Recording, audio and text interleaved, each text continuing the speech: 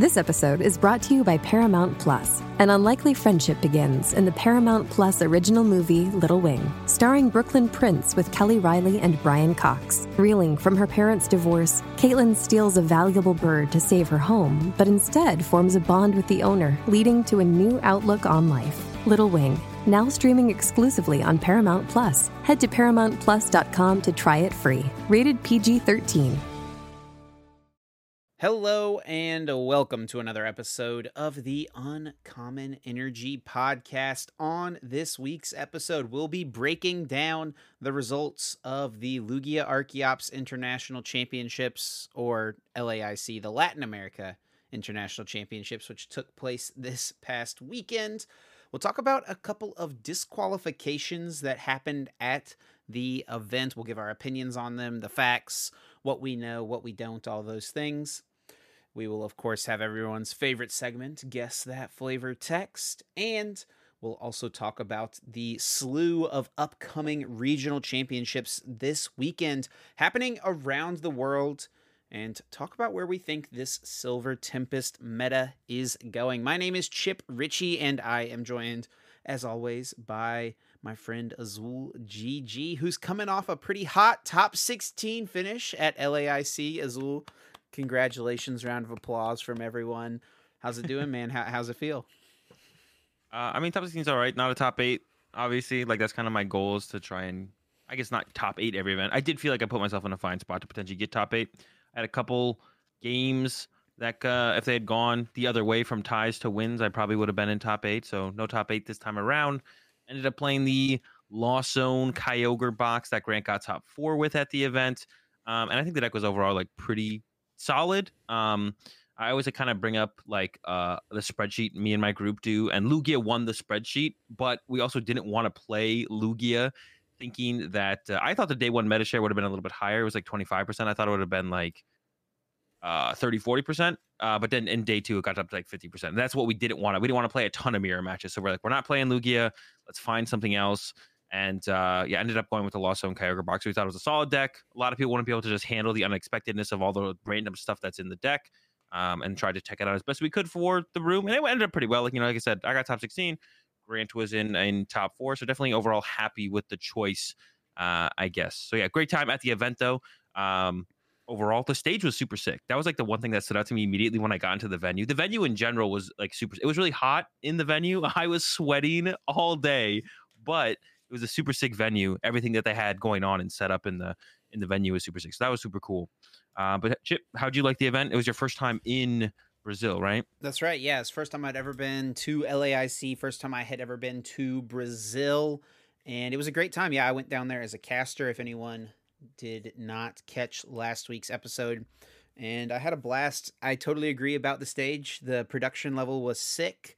They keep kind of like pushing it a little bit more and more, and I think that's going to continue to be a trend for the next few seasons, hopefully. So I mean, it might not be like a change that you see regional to regional, but I think like there's a decent chance that next season's regionals look way different than this season's regionals, which like gets me fired up. I'm super pumped about that.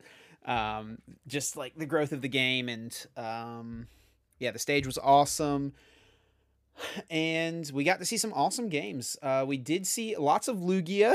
Obviously, you talked about how it was like 25% of the day one field, but everyone who we talked to, all of the like top players that we interviewed on the stage, and everyone who we interviewed after they won their on stream match, many of them talked about, especially later in the tournament, how like, it was round 11 and they had played 7 Lugia mirrors and stuff like that. So it wasn't, while it was 25% of the day one meta, it was winning a lot. So if you were winning your rounds, you were more likely to play Lugia, it felt like. So, I mean, I interviewed John, I think in like round 14 or something like that, and he had played 11 Lugia mirrors. So,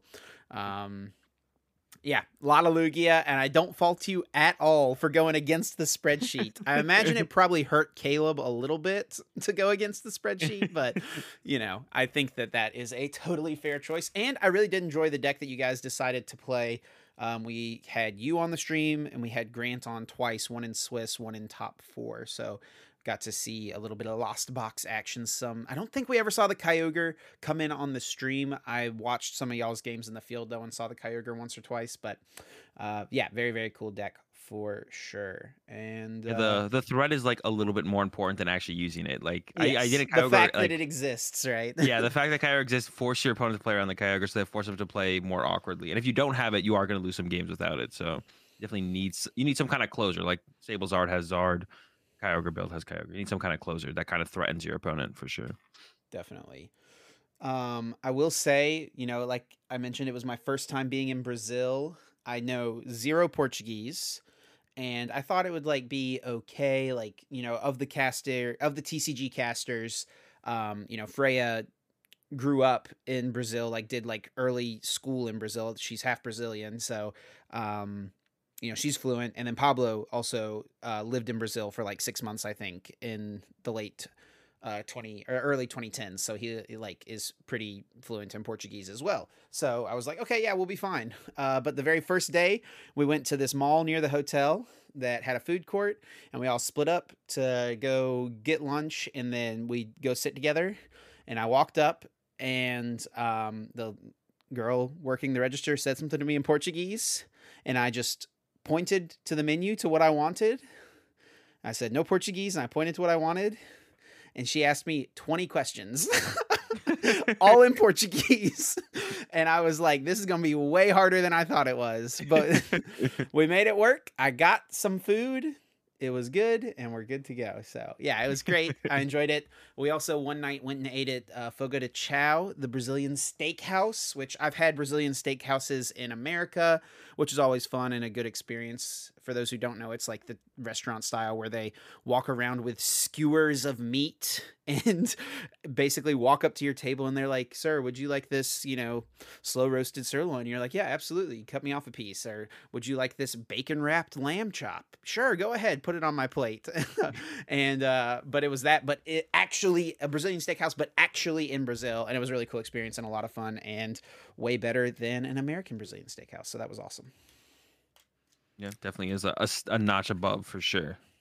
So let's just jump right into the tournament results. And yeah, there was a lot of Lugia. And I think we all knew going in that Lugia was going to be really good. I think everyone pretty much knew it was going to dominate. And even though people probably didn't want to play Lugia mirrors all day, it just didn't stop them from playing Lugia because the deck is that good. 25% of the day one field, 55% of the day two field, 75% of cut, and of course it was 3 out of the top, so 6 out of 8 top 8 spots, 3 out of 4 top 4 spots, and 2 Lugia VSTARs facing off in the finals. And Tord Reklev did eventually win with his Lugia Archeops deck, which, worthy of noting as well, this was Tord Reklev's 4th international championship win. And not only is it his 4th win, but it is the last unique international championships he had not won. So he has now won EUIC, NAIC, OCIC, and now LAIC. So congratulations to Tord. An incredible feat that may never be accomplished. Azul told me that he's working on it, but buddy, you're a little ways away. Yeah, the only international championship left for Tord is Worlds. It's still an international event, so that's like the next one. I'm not the only one though. I did see Stefan on Twitter tweet out as well that Stefan plans to try and catch up as well. Yeah. Stefan does have 2 international championships, but both of them are but both of them are North American international champions. So technically, as far as getting a win in each of the ICs, me and Stefan are on the same level right now. I think my favorite tweet from post-event was Stefan's tweet where he listed out the IC wins for each region. TCG IC wins per region: EU 5, NA 4, LATAM 4, and Tord 4, which is just unbelievable. An incredible feat for sure. Missing out on one thing I noticed immediately in that tweet though, Stefan missed out on some great banter by putting OCIC at 0, because they have yet to win an IC. I mean, I would have put it in my tweet like that. I mean, it's all fun and games. I mean, they've got a world championship with Henry. and they're always showing up big at every single tournament. They always show up big at the ICs. They haven't quite been able to get a dub. But yeah, I definitely would have put that out there for sure. You It's just a beat little Natalie bit of on banter. her winning in, right? Like if she was in, but you Yeah, couldn't. Natalie, I think. Well, I don't know for sure. I think I don't I know what her remember talking to resistance Natalie. was.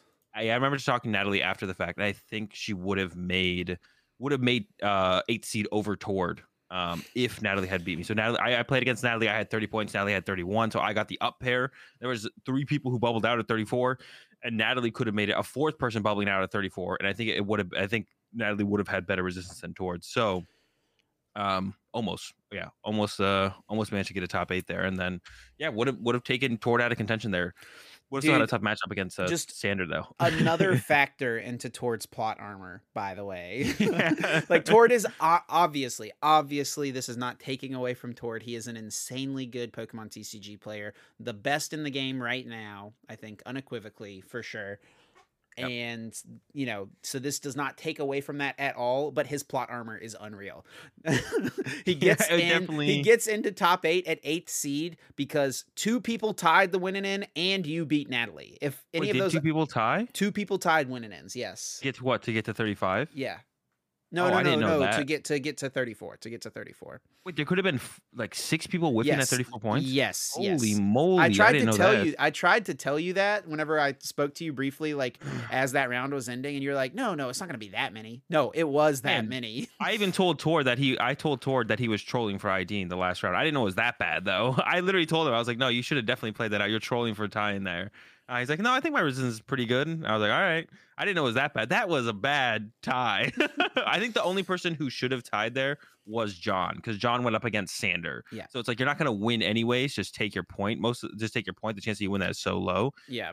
So I think that's the only reasonable ID was actually John. I think everyone else who ID'd to get to 34 was absolutely trolling in that situation. But I mean, it can work out. You can troll and have it work out for you for sure. But yeah, definitely insane.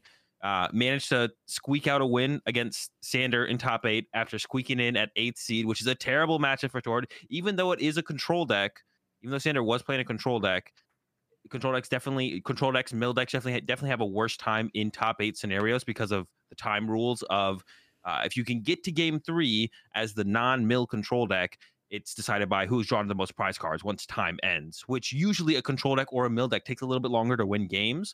So usually if the non-miller control deck can win a game, then you push it to game 3. There won't be enough time for them to actually beat you through their control win condition or their mill win condition, and you'll have drawn a couple prize cards and will just kind of win the game, which is what happened with me against Sander at NAIC as well. Yeah. But this time around, the matchup is so good for Sander, you're probably just going to win game 1 and game 2 like absurdly 90% of the time. You'll just win game 1 and game 2. It won't even ever get to game 3. For my scenario against Sander, like NAIC, it was definitely a little bit closer of a matchup. So yeah, gets through that, and then in the finals, Tord actually couldn't win game 1 at a certain point. Yeah, and Lucas just didn't count towards discard pile to check energy, I think was the main thing, and decided to scoop. It's like, oh, you can attack with Charizard next turn. I guess I can't win anymore. I'll concede. And I actually heard that still theoretically have an energy left, but it was prized. Yeah. So like then you should just play off that win condition as Lucas. There's extra time in the finals. There's extra time in the finals, right? And the Lugia mirror is never going to go to the full 75 minutes, pretty much ever. So, Lucas definitely should have just passed and waited like a couple turns at least to see what Tord did. No reason not to. He didn't. He concedes when Tord was going to lose, and Tord wins the freaking tournament, man. Unbelievable, right? That's what I always talk about too. Is always like the first thing you should always make your opponent have it, even if you think they have it. Make them have it. Especially in a situation like that. Obviously, like if you're like, well, I lose this game like every time in 3 turns from now, that's like a reasonable time to concede. But if you look at a board set and you're like, well, I lose next turn if they have this card and they probably have this card, make them show you the card, right? Or even in situations where they show you the card, make them play it out, sequence out the turn correctly, even if you have enough time to force them to do that, right? So yeah, always make something to learn, take away from this. And I'm sure Lucas in the future will make sure that their opponent has the card and not just assume you probably have it. 90% of the time you probably beat me next turn.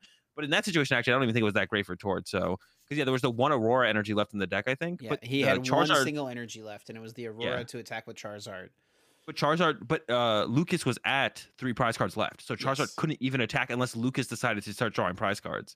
So yeah, make sure your opponent has it. And yeah, I think Lucas will be doing that from here on out for sure, for sure. But yeah, insane plot armor for sure. So, all that aside, let's break down these different Lugia decks. So, I mean, obviously the deck was dominant. It took 6 out of the top 8 spots, but the 6 lists that were in the top 8 were all different. No, testing partners in top 8 or anything like that. So everyone had their own different takes on the deck. I would say they're all probably the same, like 52 cards. Maybe not even that because of how different Kieran's list is with the trekking shoes, but we'll talk about all of that. Starting off with Tords, and if you are unfamiliar with Tord, his focus, especially at these big tournaments, has just pretty much always been consistency, making sure his deck is as consistent as possible, that it is going to set up its main game plan. Usually going to be lighter on the techs unless it vastly improves a super relevant matchup, right? Which is what we see with the Stoutland. And like stuff like Yveltal and Radiant Charizard, even though they are one-ofs, you can't really call these cards techs in the Lugia deck, right? They are just they are part of the deck. Mm-hmm. Yeah, that's kind of like the standard too. And then of course from there you see like the additions, like Tord brought the Stoutland, and then we saw John and I forget who else brought John and Pedro, brought the Raikou. So that's like the tech. That's what you could classify as like being like a tech card in the list. Like the standard Aurora build, Lugia, Archeops, Charizard, Yveltal, and that's like, okay, where do we go from here? What else is going to be popular enough to want to include stuff like Stoutland, like Raikou, and so on?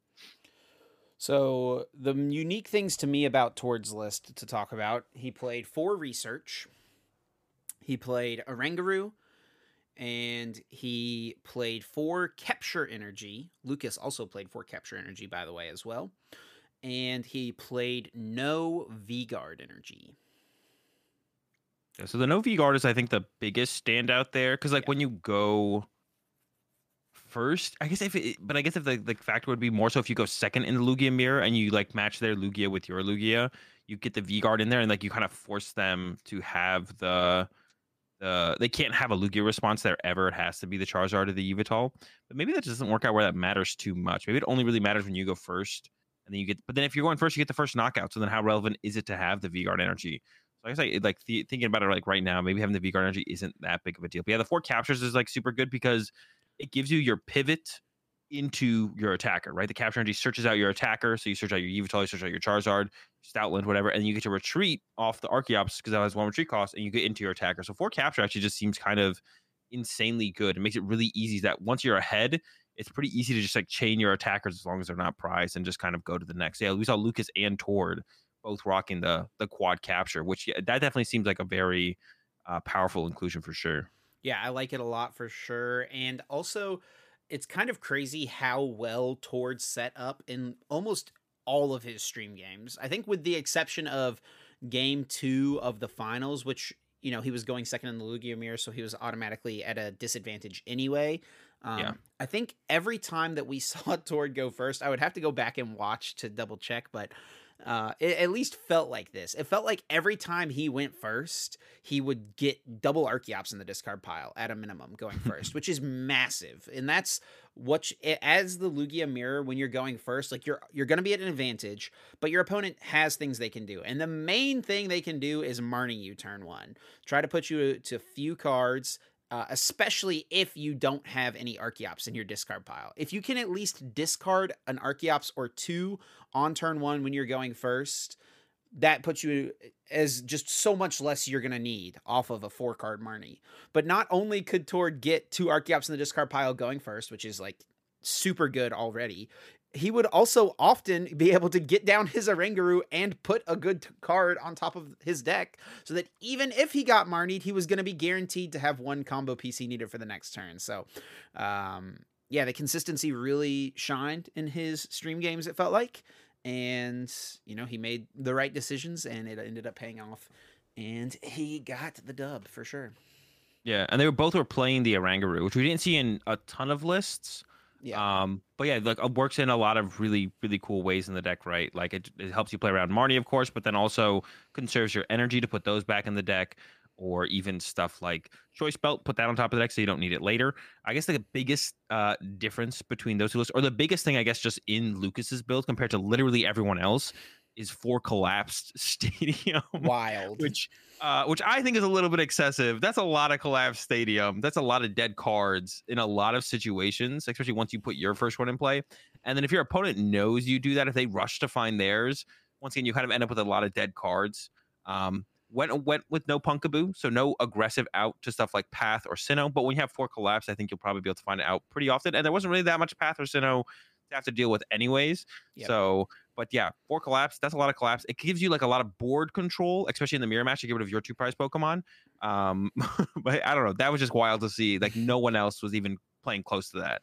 And Lucas, we should also mention, did go 9-0 in day 1, which I think only a handful of people have ever done at an IC, right? So, I mean, it's really tough to do for sure. So, congrats to Lucas on that and on the second place finish. He also did play only 2 Lugia VSTAR, which feels a little sketchy, but I think you can get away with it. I think you would definitely, like, if you're trying to make a consistency cut for something, I mean, you definitely cut a Lugia VSTAR before you cut something like an Evolution Incense, right? Yeah, I think so. Yeah, because like getting the archetypes is so much more important, and the way the prizes trade out, often you only use 1 Lugia V-Star, maybe 2. But the maybe 2 comes up eventually, and you also have like Guru to like if you have like an awkward research opening, you have like the Guru, so you can like protect an Arceus V-Star, so you make sure you have 2 later. I guess the last inclusion to mention out of Lucas's list is the 2 Luminion, which I think is just the way to go from here on out with Lugia, to be honest. 2 Luminion, I think, is super sick. We saw that from Stefan. We saw it from Ian Robb. I talked to Ian a lot about it, like different plays you can kind of make with it and stuff. And Ian was actually rocking the Burnett as well to have a little bit more utility with the Luminions. I think 2 Luminion is just super, super good. I guess another thing to mention that Tor didn't play. Tor didn't play the Crobat. Neither did Lucas, but Lucas did have the second Luminion to kind of fill that role of just like more Pokemon that have, powerful abilities to see draw supporters and so on. So Tor does, like, the Guru's pretty good at doing that too, especially like protecting around Marnies, which is like often where you find yourself using the Luminion or the Crobat as a response. You get Marnie, you're like, well, I didn't draw a supporter, but I got a quick ball and Ultra Ball, okay, I'll go with Luminion. But Guru, being able to set like supporters on top and stuff can kind of play around that, or even just like setting up capture energy or quick balls, because like once you establish your Archeops, all you need to do, as long as you're ahead, until you need to find Serena or boss, is just find your next attacker. So but yeah, the double Luminion, I kind of think from when I've talked to people about it and kind of thought about how it works, I think that's kind of the way to go with Lugia from here on out, is to play 2 Luminion. Yeah, double Luminion definitely seems very strong. We saw it a handful of times on the stream, and Luminion is just such a good attacker into Lost Box, and then it's also really solid in the mirror, specifically on the Eviltal turn, right? Or if your opponent is playing Raikou, you just attack, shuffle it back in, and then you can send up a 1-prizer, usually the Oranguru or maybe Manaphy, something like that, so that you force them to have Serena or Boss that turn, and just make them have as much stuff as possible. And it's one of the ways you can try to come back in the mirror when you're going second, is just force them to have stuff, because while the deck is very consistent and powerful, it's not always going to have everything it needs, right? So if you just enough times in enough mirrors, going second enough times, force them to have as much stuff as possible, they're going to miss eventually, right? Yeah, I mean that's the hope anyways. Sure. Doesn't always happen. And yeah. It's kind of hard for people to miss Boss or Serena when they're playing double Luminion. I guess that is also worth mentioning too. Yeah, it definitely is tough. I guess like the next thing to mention would be like I mentioned, the Raikous. John and Pedro played Raikou. I'm personally not a fan of the Raikou. Not a huge fan of Raikou at all. What do you think about the Raikou though, Chip? I think Raikou is okay. I mean, I think it puts some pressure onto the Lost Box matchup, right? Makes them find a Manaphy. Small pressure.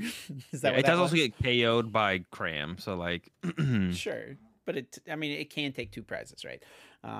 It can, yeah. It can. And it's a 1-prizer that, even if it's not taking 2 prizes, it is another 1-prize Pokemon that can 1-hit KO Lugia, right? And we did see John prepping with that, with the 3 Choice Belt as well.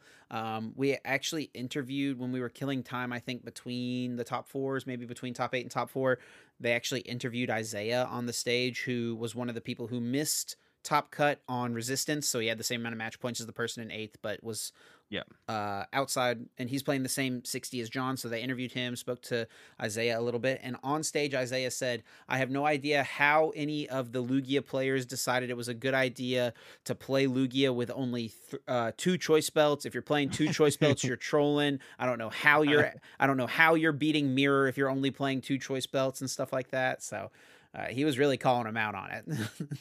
Yeah, no, I actually really like 3 choice belt as well.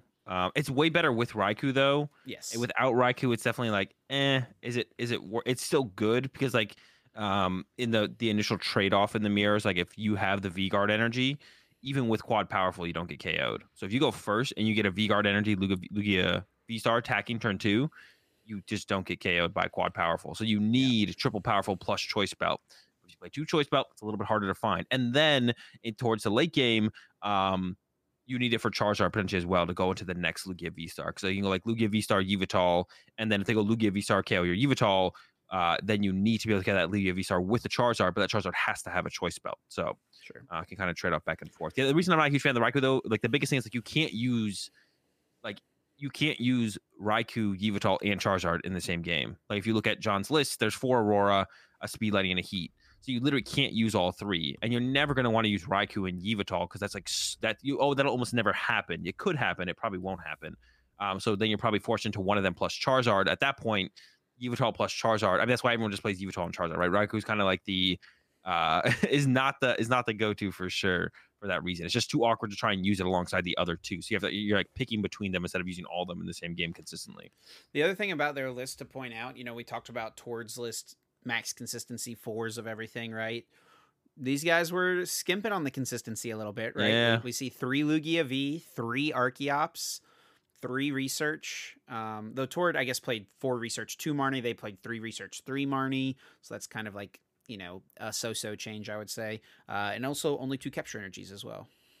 Yeah, I'm not gonna lie. I think 3 Archeops is absolutely trolling. I think like that's the one you actually want to max. Like I think I would max 4 Archeops before I max 4 Lugia V-Star, because you don't really need or Lugia V, yeah. So I could even see you could even like the 2 V-Star from like Lucas. I even looked at that and I was like, okay, I don't hate that. But I think 4 you just need as many opportunities as possible to get Archeops in the discard pile. I agree. So I think I would always max Archeops. I would even max Archeops before Evolution Incense, I think, because if you play an Evolution Incense to get an Archeops, you minus your outs to Archeops by 2 instead of 1. So even then, I think I would max Archeops before Evolution Incense. Because getting those things and getting them in the discard pile is the hardest thing to do, the most important thing to do. And once you use Lugia's ability, you're just set up ready to go. So I think, I'm not going to lie, I think 3 Archeops is kind of trolling for sure. I don't mind the 3 Lugia V-Star because in a lot of matchups, if you go first, you just need 1 Lugia V-Star down. And in a lot of matchups, if you go second, you're still safe with your one of, or can kind of extend to get 2 Lugias in play. So that one's like a little bit less relevant. It also does allow you to open your 1 prize Pokemon more often by playing less of your 2 prize Pokemon, to be honest, which is actually like a reasonable thing that you want to do in like the mirror matches. It kind of goes back to like why people played like 3 Palkia V-Star, right? You actually don't really want to open Palkia going second. And when you go first, you can probably make it work somehow. Sure.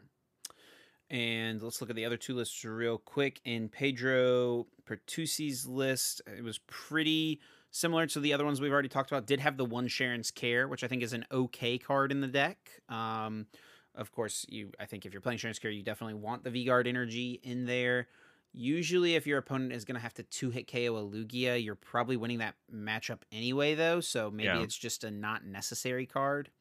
That's why I do like the main reason to play it is the paralysis shenanigans that people are trying to do, which we didn't see very much of. We did see a couple Palkias made day 2. Yeah. I actually just think Birdkeeper is like you said, if they use Sharon's Care, if you're using Sharon's Care, you're probably already won, right? Because they didn't want to KO you.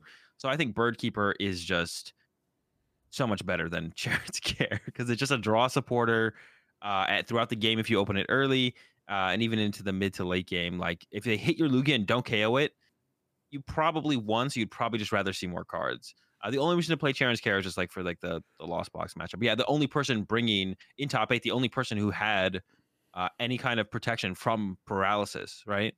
Which is like the Zekrom or the Articuno in like the Palkia decks. Yeah, and we talked about those techs a little bit last week as things that people may potentially play. And we didn't really see too much of it. I think I did see a handful of lists with the Zekrom. Obviously, we saw a couple of Palkias, but it really wasn't that much. Nobody really leaned into the strategy. And you kind of have to wonder if someone had, with how many Lugias there were, what may have happened. And then it's definitely possible. The last list to talk about would be Kieran Faras from Canada, who had another really interesting one, had 4 copies of trekking shoes in here, just trying to hike on through the deck, try to see those Lugias off the first one, the Archeops, and discard it. But speaking of the Lugia line was super thin in this one, a 3/2 Lugia VSTAR, and then also did have the Mew from Celebrations in here as well. This one is definitely the most unique of these top 8 lists. Yeah, the Mew's kind of cool. It kind of combos even better with the capture energy for your attacker plus retreat into a strategy I was talking about, because you could just send up the Mew, use Mysterious Tail, and then capture to it, get your Charizard, get your Yveltal, get your Stoutland, retreat, and then attack with that Pokemon. But yeah, definitely a little bit less consistent. Once again, not playing for Archeops, which I'm not a huge fan of. Also, I guess another thing to kind of mention, there's a gift energy in this list, and there was a gift energy in John's list as well. And the gift is a little cheeky, but it is pretty cool to help you kind of stay in games in situations where you're behind, to allow you like pull off bigger plays on the following turn, or to make sure you kind of stay ahead, right? It's like if you set up a big Lugia with 4 powerful energy, and then you like sneak a gift on there, it's like, well, now even if you KO this, I'm probably going to pull off my next big attack on the next turn as well, because I'm also going to make sure I have at least 7 cards. So your Roxanne or your Marnie is not going to hit as hard. So it's kind of like maybe like a pseudo guru in that sense, where you kind of protect against Marnies, give yourself a little bit more reach going into your next turn. But yeah, definitely a very interesting build, right? I think it's trying to be consistent in a different way with the trekking shoes, but there's so many things you don't want to discard in this deck, especially when you have such a thin line of Lugia. I'm not really a huge. I don't think trekking shoes can really fit into this deck super cleanly because of that. Like if you see an Aurora energy or a powerful energy, you're like, well, I gotta keep this, I guess. Like, what do you discard? Unless you see Archeops, or unless the game has developed a little bit so you know where you know your win condition. Like, trekking shoes in the first 2 turns of the game just don't seem very good. Yeah, I totally agree with that. I think that your trekking shoes early game are going to feel very awkward. And it was funny, as you were talking about the gift energy, I was literally thinking like, I guess like this gift energy is kind of like a pseudo guru. And that's literally what you said as well. And I guess you wouldn't probably there's not really a need to play both of those, but I think one or the other does seem good. It's maybe just a question of which one, and probably just leaning towards guru. So you guarantee a specific card for Marnie, right? The gift energy is cool though, for sure.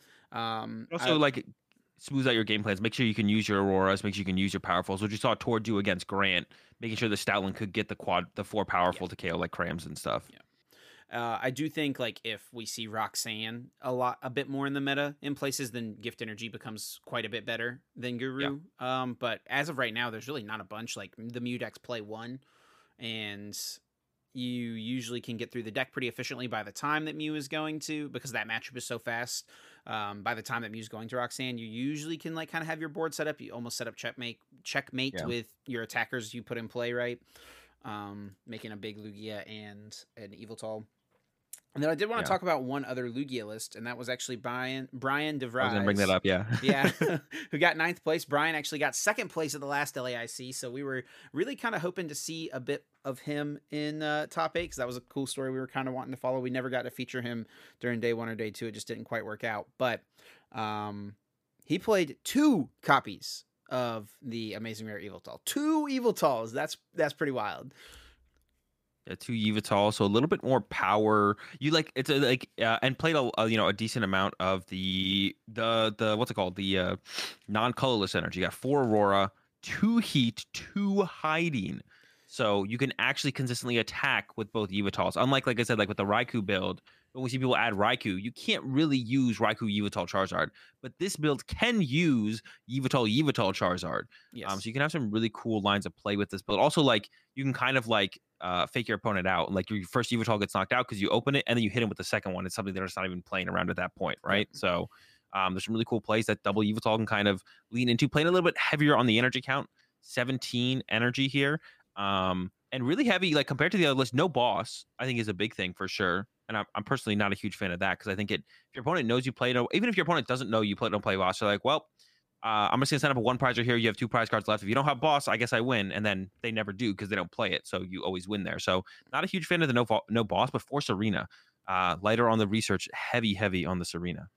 Also had the Bird Keeper in there, so was afraid of paralysis. Yeah, had the respected the paralysis a little bit. Yeah, I totally agree about the Serena boss point. I think from all the mirrors we saw throughout the weekend, like Luminion into a one prizer was just a play we saw all the time. And if you don't have boss, then or sometimes like you want to like boss a better one prizer, right? Because especially like in the mirror when you went second, a lot of times there won't be a 2 prizer on the bench, right? Because they only used one Lugia, you KO'd it with your Yveltal, and then now they only have like Archeops and Oranguru on their bench, and they send up Manaphy or something for the turn. Yeah. If you can use that turn to boss Guru or boss Archeops, you're going to be in a way better spot. And especially if you boss Archeops with a build like this that has 2 Yveltal, it's like they're only going to make 1 still. So there's a lot of cool things you can do maybe once you know about, specific lists. But that's kind of the beauty of like IRL tournaments. You just don't know, right? Yep. Yeah, definitely is one of the cooler things. Another thing to mention, I guess, every top 8 Lugia list played Manaphy. A couple did not have the Dunsparce. Lucas and John, I believe, did not have the Dunsparce. But everyone had Manaphy, which I think is interesting. I feel like maybe I feel like the prioritization on Dunsparce over Manaphy made a little bit more sense going into the tournament, but because I don't know what you're stopping with Manaphy. Like Kyogre, I guess, was a thing, but like besides that, who's sniping out here? I don't know who else is sniping out here. Maybe. I guess, but I feel like Raikou doesn't matter because like my thing with this is why I don't like Raikou. This is another reason I don't like Raikou because like let's say you have Manaphy in play, not Dunsparce. Well, Raikou 1-hit KOs your active still, and if you have no Manaphy or no Dunsparce in play, Raikou still 1-hit KOs your active. So if you have Dunsparce in play, they get to snipe, but the only thing to snipe off the bench is then the Dunsparce from the Raikou. But after all of that, they could just Yveltal your active anyways and just not use the Raikou. So I just don't understand how Raikou ever fits into like the mirror match trade-off. It feels like it never actually works out where it's like that important. So that was interesting. More people put priority. It seems to be on at least in the ones that made top 8. Manaphy was kind of they're trying to protect those gurus, bro. They don't want their gurus to get sniped. Okay, so I guess that's the one situation, right? The guru, if you have the Raikou KO and your Lugia plus your Guru, I guess that would be pretty annoying. Okay, yeah. So protects the Guru. Guru's living. Worth. And we also saw several funny plays throughout the weekend of people like putting V-Guard energies on their Yveltal, right? Yeah. So that they couldn't get KO'd by the called the fish, the Luminion, right? So yeah, those were some kind of cool plays that people would do that I guess Tord didn't have access to, or anyone else who didn't play the V-Guard energy. So I don't know, all these differences, so many different things going on. Obviously, like the main power level of the deck is still going to be there, but of these top 8 lists and maybe like top 16 lists, what are your favorite inclusions, least favorite inclusions? If you were going to sleeve up Lugia, which I mean, I don't think I would expect you to, but if you were to sleeve up Lugia, which way do you think you're leaning? I don't like Raikou, and I don't think that really changes with anything that would go into this weekend. Like, I don't think it really changes anything. Guru seems to be like worth it for sure. Double Luminion, I think, is super sick. I think another thing that's super sick is Brian's build with a double Yveltal. I don't think it's quite good enough to warrant playing over like other tech cards because you have to commit to a little bit higher energy count and all that kind of stuff. I think it is super sick. I think it opens up a ton of like options in matchups against like Mew and even the mirror match if they're going like a heavier V-Star route in the game or whatever, like opens up a ton of lines of play. And does allow you to kind of be more aggressive with your first Yveltal, just throw it on your bench, or if you open one, you're chilling. So you get all that kind of cool options with the second Yveltal. So I think it's really cool, but I don't think it's worth the space commitment you really have to go with. And like speaking to your point of like how many, there was like so many different variants that did well of Lugia. It's because even at the end of the day, when you play the mirror match, it's still super close, irrelevant of what cute stuff you have and they don't have, right? Lucas has 4 Collapse Stadium and 4 Capture, Tord with like the most straightforward build as possible. Then you have people like John with the Raikou and triple choice belt, and cutting back on your birds, on your Archeops and your Lugia. So like at the end of the day, there's so many mirror matches that are going to happen. It's really hard to kind of get to figure out what the perfect 60 is, because that's the biggest deck you're trying to go up against is like a Lugia deck, right? So it's like really hard to like be like, okay, what should I actually bring? But yeah, those are the things I think I like for sure. And then probably just why not rock Dunsparce and Manaphy, to be honest, because like it covers so much of the matchup spread. And then Stoutland probably is a staple at this point, I think. For sure. Yeah, I think I agree with all those takes there. I'm also not like the biggest fan of the Raikou. Definitely like the Stoutland, I think. And I think especially heading into this weekend, I would still like the Stoutland. I think people will try things that are not Lugia, right? And I think Stoutland can capitalize on some of those things. So I think Stoutland very good against the unknown. Definitely needs to stay. And yeah, I mean, I also like the 4 captures as well. Say that for sure. The 4 captures. I mean, I've loved Capture Energy like ever since it came out. I always am trying to put that card in decks when I can. So it is like the best. It's like literally the best special energy in the game, for sure. It's just hard to. It's a colorless energy, so it's hard to want to play it in any deck. Right. Everything requires some type of energy. I mean, you even see people putting it in their Palkia deck, right? Yeah, exactly. Like, you need 2 water energies, but Capture is just so dang good. Okay, so let's talk about the other top 8 decks. One of them, obviously, you are very familiar with because you played it as well. So Grant Manley got top 4 with the Kyogre Lost Box deck. So different from the Sableye Charizard version of the deck. We do still have Sableye and Cramorant, of course, in here. But as the other attackers, we've got Radiant Greninja and Kyogre to kind of lean on. And then even some other options in here as well, like the Snorlax, the Raikou. So there's definitely a ton going on. This one, we've talked about Sableye Charizard Lost Box, how it's not really a toolbox deck. It's a Sableye Charizard deck because you kind of do the similar thing. This one feels a lot more like a toolbox because there's a lot of different options, a lot of different paths every single game, and what you attack with may depend on the matchup and the situation, of course. Yeah, this deck was like I played 0 games with the deck before the tournament started, and it was like absolutely mind melting to like play. It's like so many things to think about throughout a game. So yeah, it was definitely pretty, I don't know, it's stressful, but pretty intense games for sure. Because there's a lot to think about and a lot to figure out, and like in closed deckless scenarios, you have to be thinking about like random stuff like collapsed stadiums. I went up against a couple Kyurem, so I had to be thinking about Cheryls and stuff like that. So there's a lot that can go wrong just if your opponent plays a certain card and you don't know about it yet. Thankfully, it's a best 2 out of 3, but this deck isn't great at playing 3 games, so you don't really want to be put in that scenario. I did close out a couple game 3s. But definitely not a spot you want to be in. But yeah, a ton of options, ton of different routes you can take. There's like, even in specific matchups, there's not like a certain route you kind of always look for or have to go down to kind of get the dub. So a lot of different ways you can play every scenario. But yeah, the deck's sick. I think it's better than Sablezard just because I feel like Stoutland hits Sablezard so much harder than it does this deck. Like this deck, you have the Snorlax combo or the Snorlax Choice Belt combo, or you can just want to KO with Raikou with Choice Belt, or if they just fill up their bench. So you have a lot of different routes to actually deal with the Stoutland, whereas the Sablezard build doesn't really have those options. But I guess could start to kind of tech differently. Like we saw the Singers build that got the Singer that won playing Sablezard had stuff like Snorlax, Choice Belts, and like Raihan and Twin Energy. I don't know if they had Twin Energy. I know they had Raihan. They did have Twin Energy. Yeah, 2 Twin Energies, I think, right? So, their list was really cool. And that kid played really well as well. I was really impressed in that game, though I did only get to see one, of course, and it was against Control, and he, I guess, just probably had a really solid game plan and stuck to it. But, so about this deck, and I actually want to ask you about the Raikou specifically. I guess before I do that, where did kind of this deck come from? I guess, like, obviously, people played it a little bit online, but, like, of the many ways that Lost Box could have possibly been played in this tournament, why Kyogre, and like where did it come from for you guys? So, I mean, we were trying a couple of different things before the event, and then Daniel Altavilla, who shows up now and then to tournaments and works with us when he does, was just playing a lot of Kyogre leading up to the event, and then playing some games the day before the tournament, and he kept beating what's it called? Kept beating Lugia with Stoutland in it. So we're like, all right, fine, we'll play Kyogre. Because we just basically didn't want to play Lugia. We're looking for something that wasn't Lugia. It's really hard.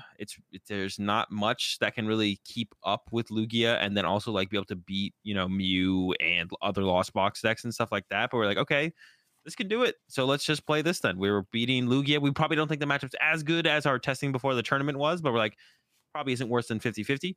If they have all 3 of the tech cards, if they have Manaphy, Dunsparce, and Stoutland, probably unfavorable, but we don't think everyone's going to have all of them. quite a few people did, unfortunately for us, but there's a decent amount that didn't. And you can get by sometimes. Like I think the only person I played that had all three, I beat them. Um, so yeah, it was just like the deck works and it can kind of beat everything. Like your Mew matchup is really good and you're fine against Sable's Art as well. And it's kind of, the deck is so like unknown as to what you're playing. You just have a huge advantage, like we kind of mentioned, like closed deck lists, like IRL tournaments. Your opponent just doesn't know your deck list. So when you're throwing down random stuff with Mirage Gate, they have no idea what to play around or expect. And like that's just like a huge advantage in itself. Definitely, absolutely. So the Raikou specifically, I did want to ask about because I saw a little bit of a conversation on Twitter.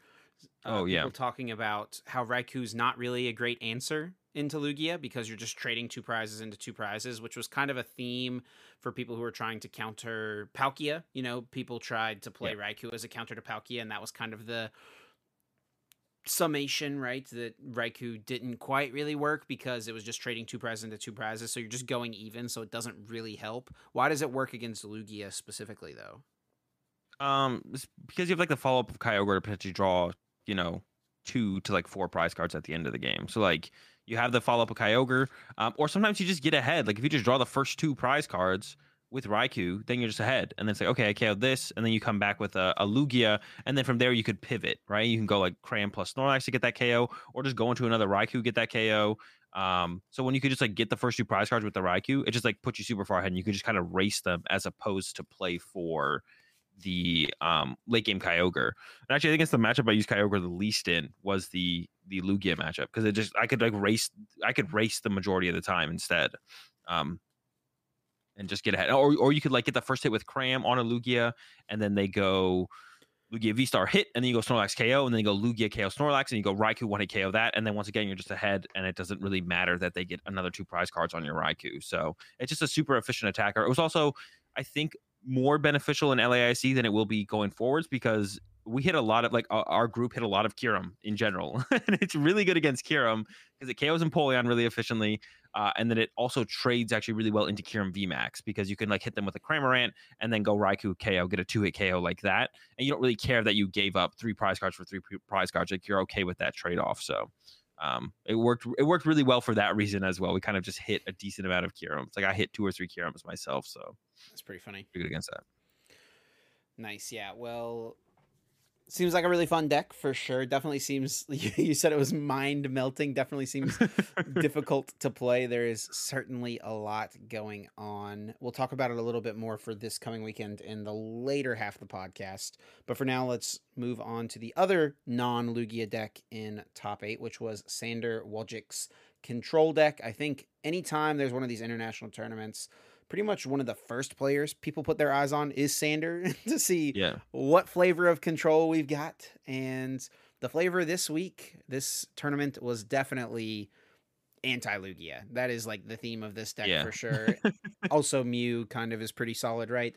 Just special energy hate. So I would assume Sander's thought process here is looking at the 2 most popular decks, Lugia and Mew, seeing that they play all special energy, and just saying Yveltal is very good against these 2 cards, these 2 decks. Let's put 4 Yveltals in here, and we'll build around it from that point. Yeah, definitely. Yeah, I definitely think overall Sander had, I think this is back-to-back ICs where Sander had the best deck, and actually came in to top 8 with the best, with first seat back-to-back ICs. And yeah, had the best deck, I think, overall in the tournament. So unfortunate to have gone down to Tord in top 8 there. But I mean, that's still pretty consistent, pretty solid back-to-back placements from Sander. With another good control deck, I'm sure we'll see Sander do it again in future formats at future ICs. But yeah, definitely a lot of special energy hate, and then just like some other random shenanigans in here. You got the Pidgeot V.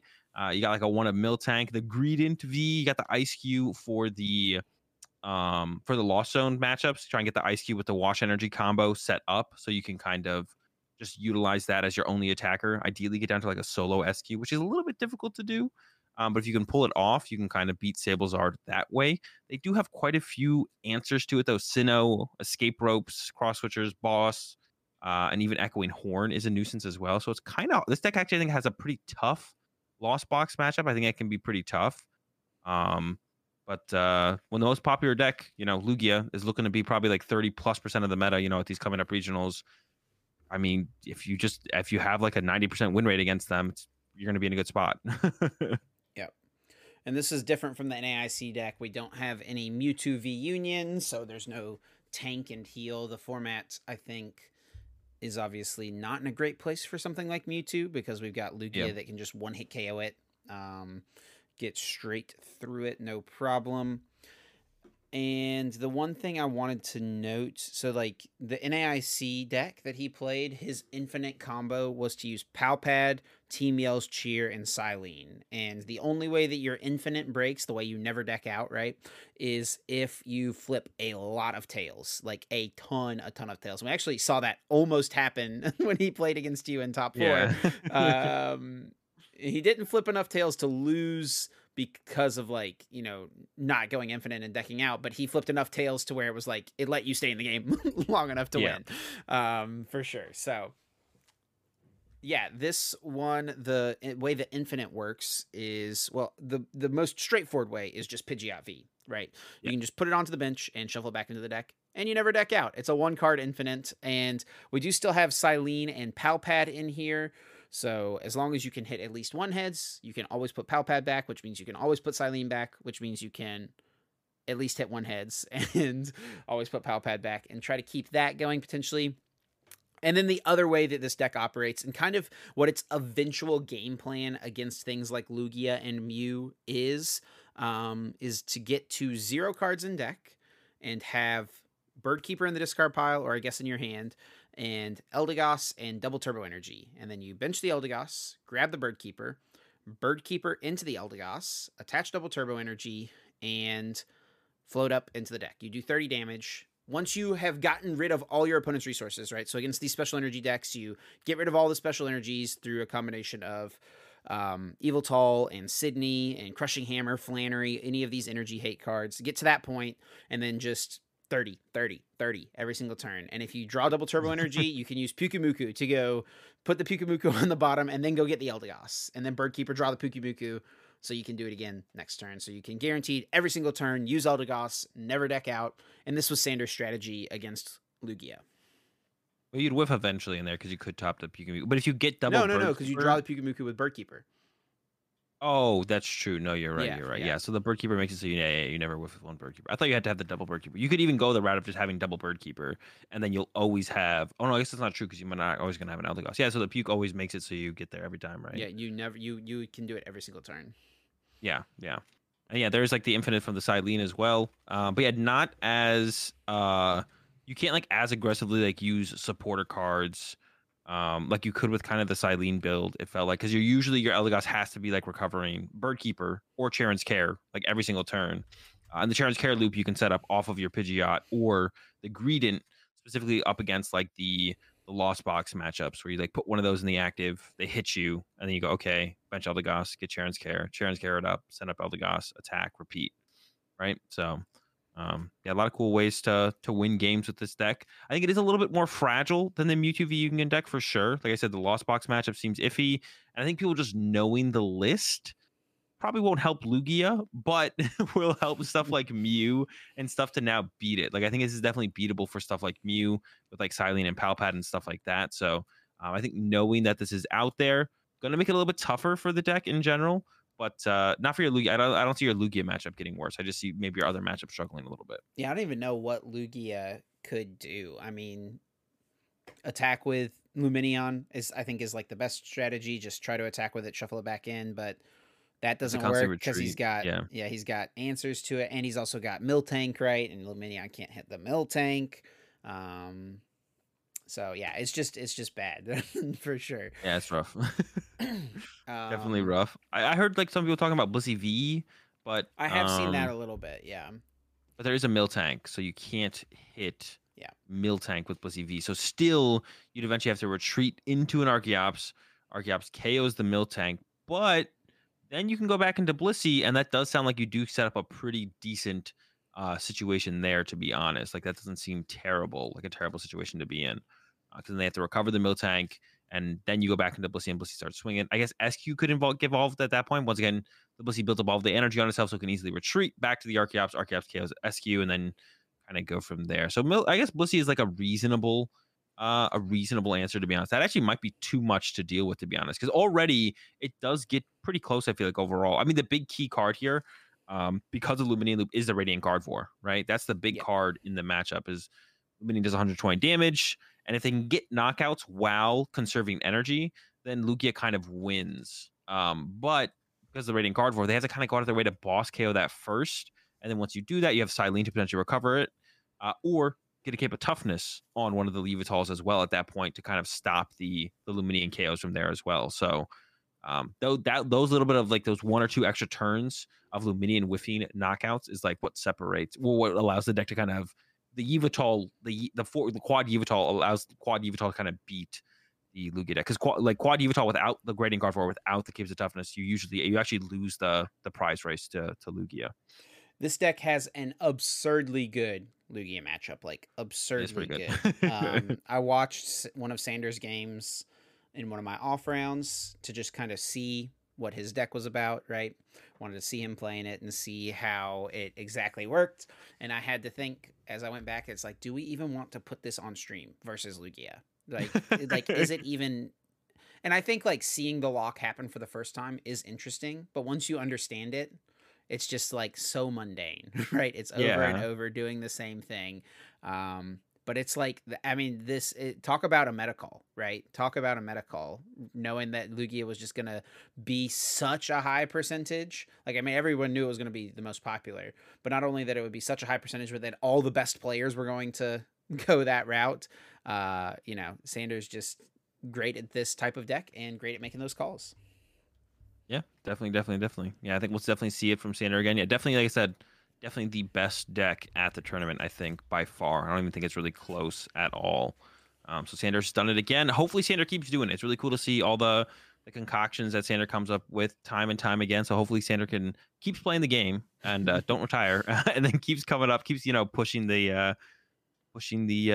ceiling on the control decks, and shows that it's still consistently viable. So we're kind of like going a little long on time here, which I didn't even realize we're at like 56 minutes right now. So we were gonna talk a little bit about some of the other interesting day 2 decks. There was a bit of Mew, some Arc Duraludon. We'll talk about some of these decks, about what we think about them in the later section of the cast, where we talk about this coming weekend, right? What we think is good, what people should play, unless you have anything you really specifically, Azul, want to say about one of these decks at LAIC. No, I don't think anything really stood out to me. I mean, like, it's just a sprinkle of everything, right? A little bit of Tina, a little bit of Reggie, a little bit of Mew, a little bit of Lost Box, right? Nothing, but none of the lists really stand out too much to me or anything like that.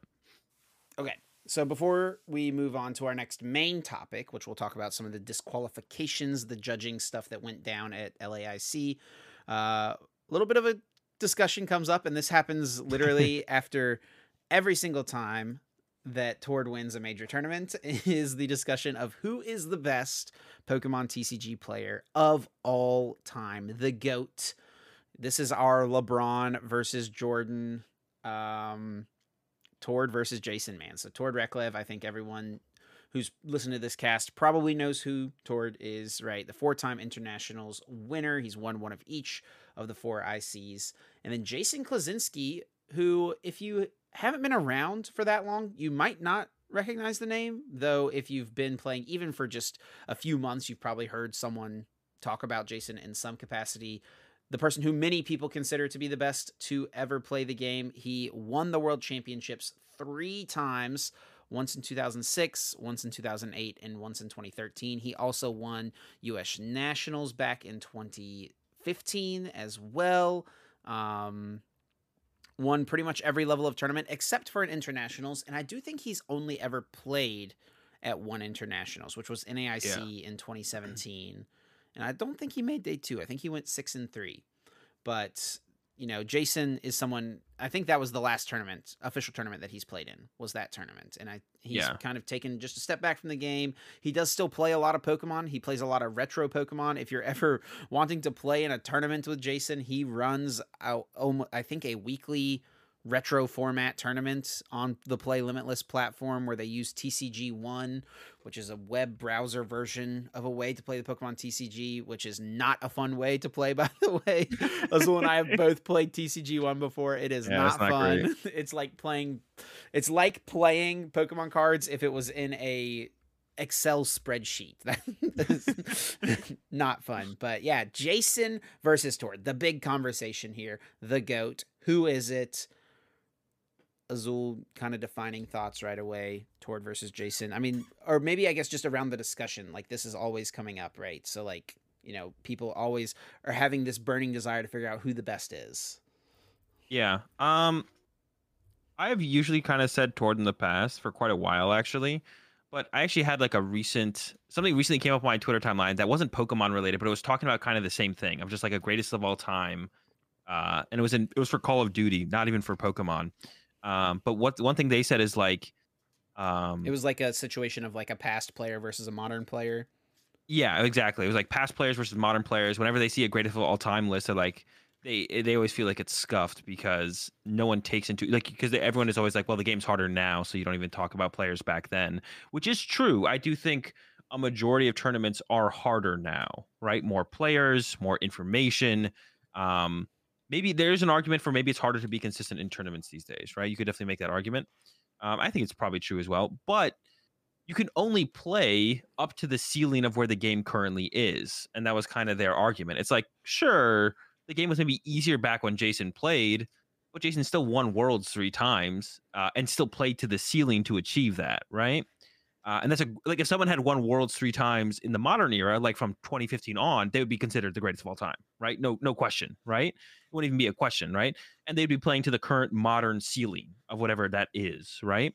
So I think it is with that. I'd never really thought about it like that, but now that I had heard that, I was like, that just makes a lot of sense.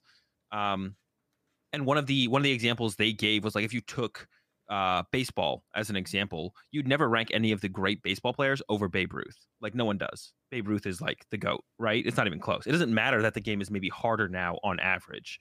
You just don't do it, right? No one knows. It's not really a discussion. And the one like the biggest discussion of all time with this is LeBron versus Jordan, right? That's like the biggest GOAT versus GOAT discussion ever. And in Pokemon, we have ours of Jason versus Tord. And I think now after hearing that perspective of way to look at it, I wouldn't even I think I would give it to Jason. I think I would give it to Jason. If Tord wins 3 Worlds, obviously we have to give it to Tord. If Tord wins 2 Worlds, we'd probably give it to Tord. But you could also like separate them by their eras. And it's like Tord is currently the best player in the game. Jason was the best player in the game back then. You don't even have to give anyone the title of the greatest of all time. And you don't have to compare them. You should be like, back then Jason was the best. Right now, Tord is the best. But if I had to pick between them, I actually think with that new perspective on it, and of course there could be someone could say it in a different way that would maybe change my mind, but I've never thought about that like that. That completely changed how I thought about it. So I think I'd give it to Jason.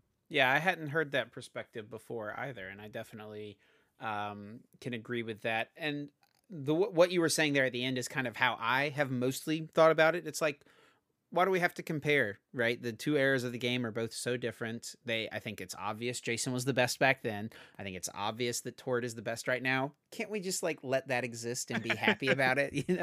Can't we all just get along? But yeah, I think that, I mean, Tord does have a really great finish at Worlds, right? He got top 4 at Worlds in 2019, but and which, I mean, I think just making top 8 at Worlds is really difficult. Getting top 4 is obviously an incredibly difficult, and I mean each level up is obviously harder and harder each single time. That's just kind of how it works, right? But anyway, we need another game.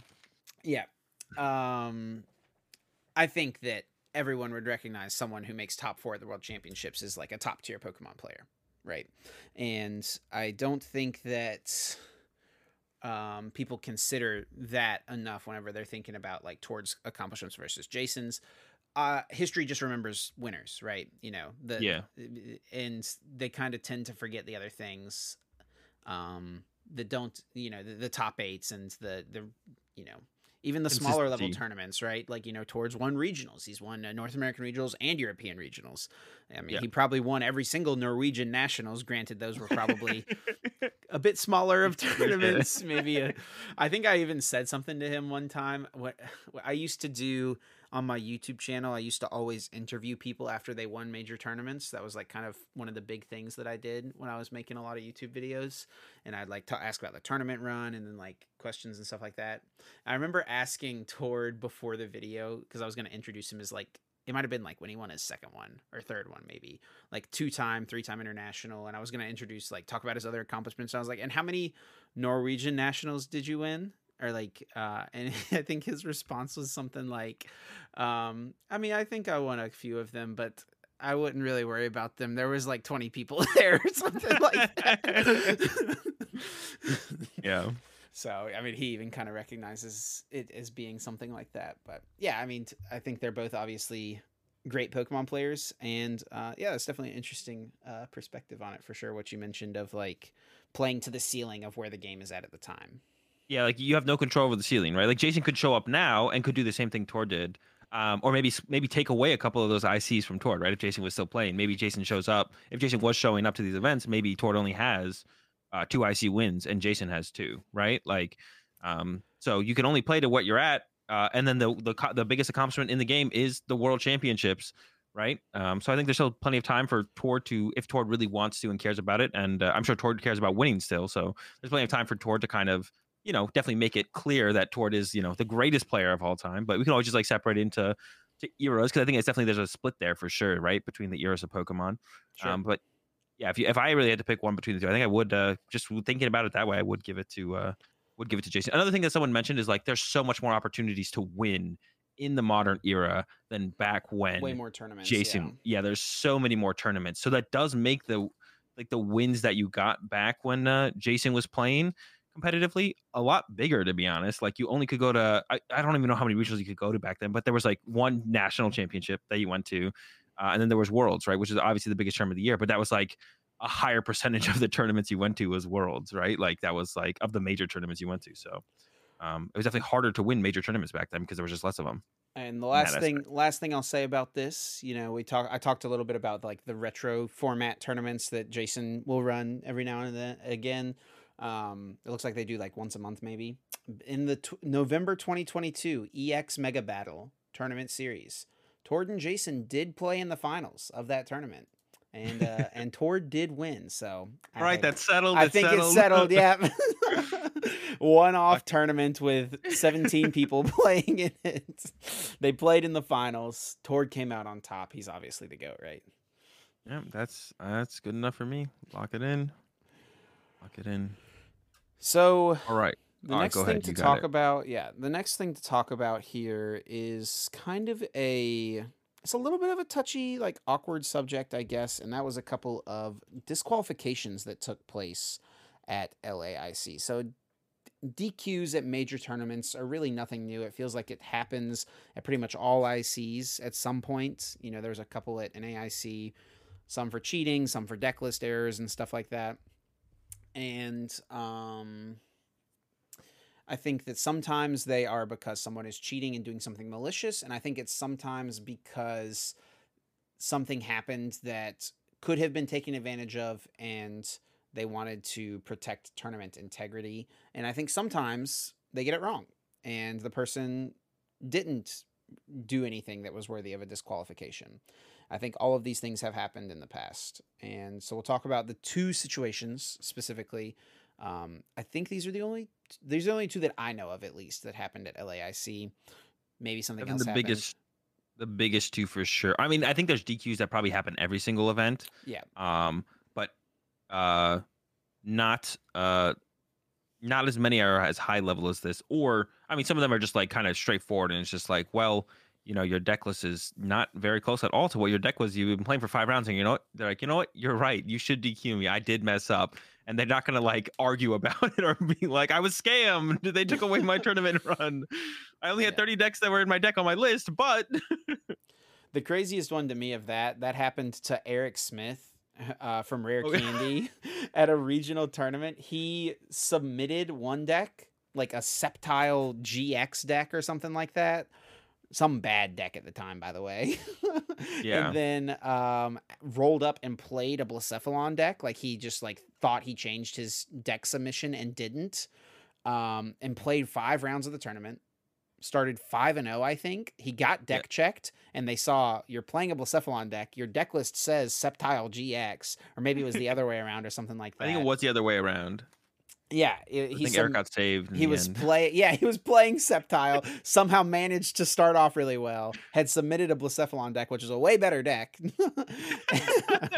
and their determination at the time was, instead of, I think if that happened today at any tournament, that person gets disqualified. That's a DQ. Yeah, 100%. for sure. And it should have been back then. Yeah.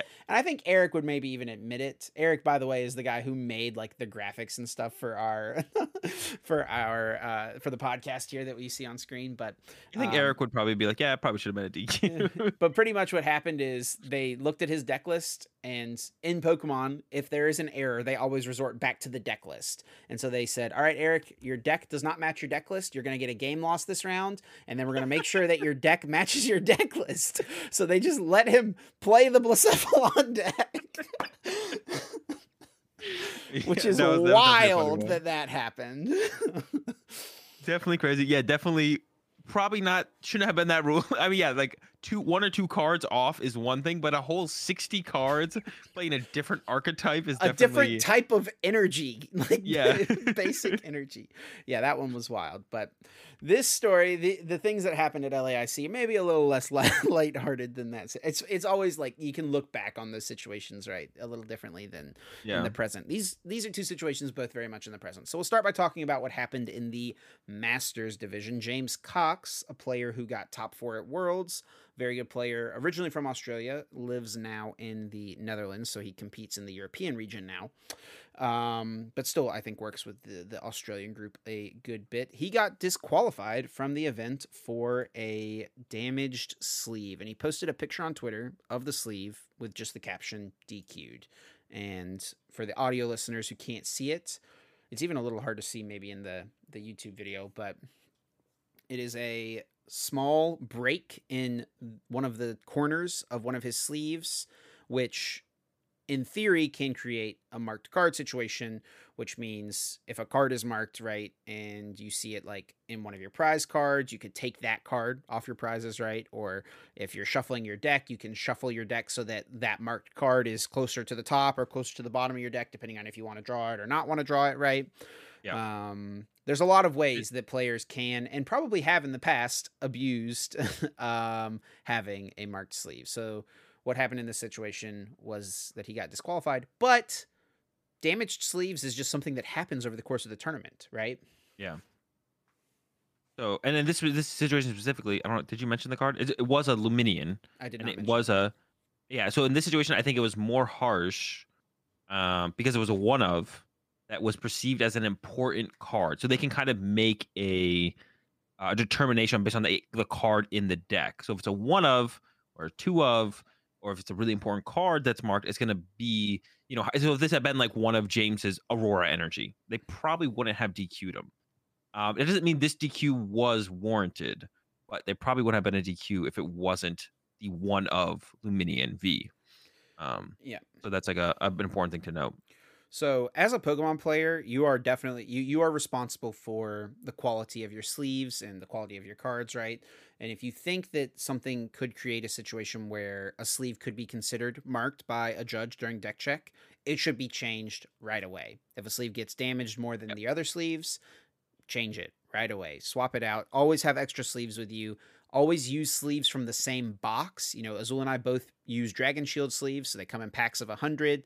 So I always keep the extra 40 with me. I imagine you probably do as well. So you always use the ones from the same box, because sometimes if you get them from two different boxes, they'll be a slightly different shade, right? So that can create a different marked sleeve situation. Be vigilant about it and swap it as soon as you notice something. And James' sleeve, by the way, I mean, I think like if you shuffle a deck that has a sleeve like this, you're going to notice it when you're shuffling, right? It's going to get caught sometime whenever you're trying to, I don't know exactly how James shuffles, so maybe depending on the way you shuffle, you maybe wouldn't notice it, but yeah, if you go like the bottom corners in first on like a mass shuffle, or even a riffle, I guess it might not get caught as well on a riffle shuffle.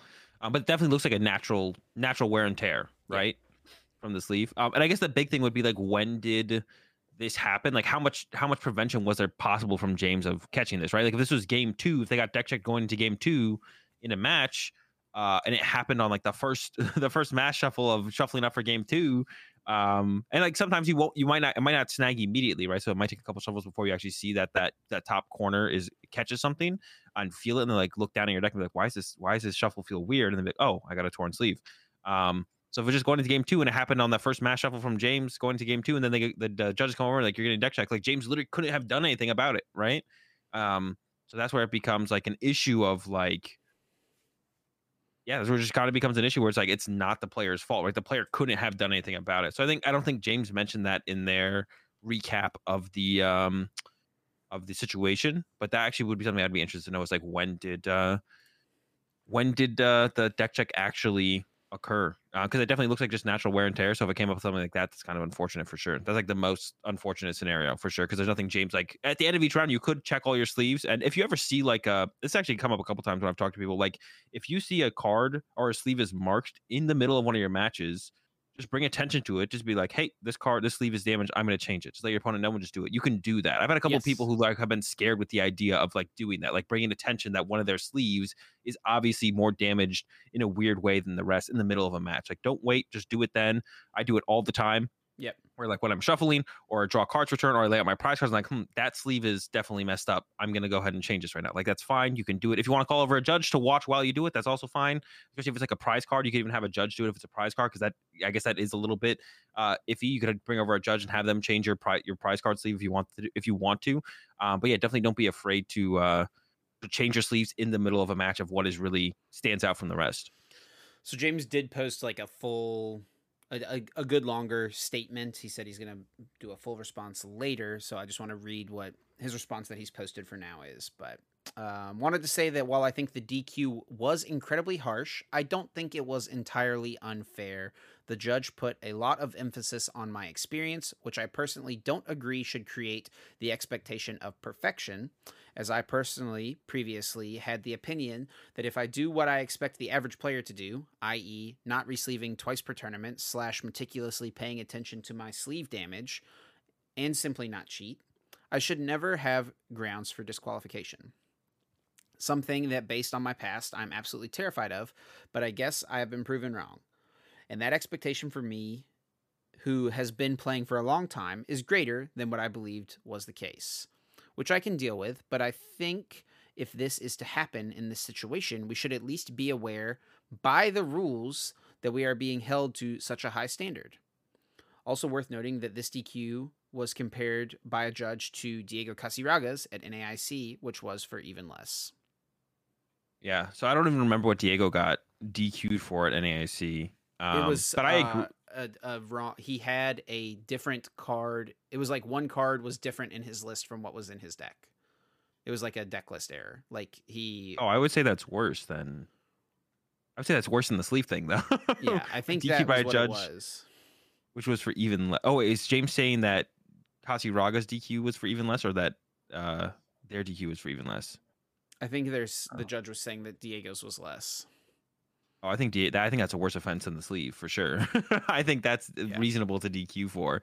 I don't think James's thing is at all reasonable to DQ for from the information that we have on the situation for sure. I mean, it's possible that James maybe should have checked their deck after the last round and would have seen the torn sleeve, but we don't know when the sleeve was torn. Like, that's the biggest thing. When were they deck checked?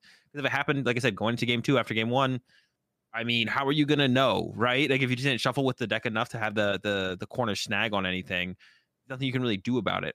And I definitely think like players with more experience or with more accomplishment should not be held to a higher standard when it's an open tournament at all, right? Well, and also when it's something that you can't really control, right? Yeah, you can't control sleeve damage. I mean, I guess you could if some people shuffle rougher than others, right? Yeah, and so some people are just naturally going to damage more sleeves, I guess. But overall, sleeve damage is something that's going to happen to every player. Yeah, exactly. So yeah, I don't think there should, like, this feels like a pretty unreasonable DQ, and definitely like that the judge bringing up that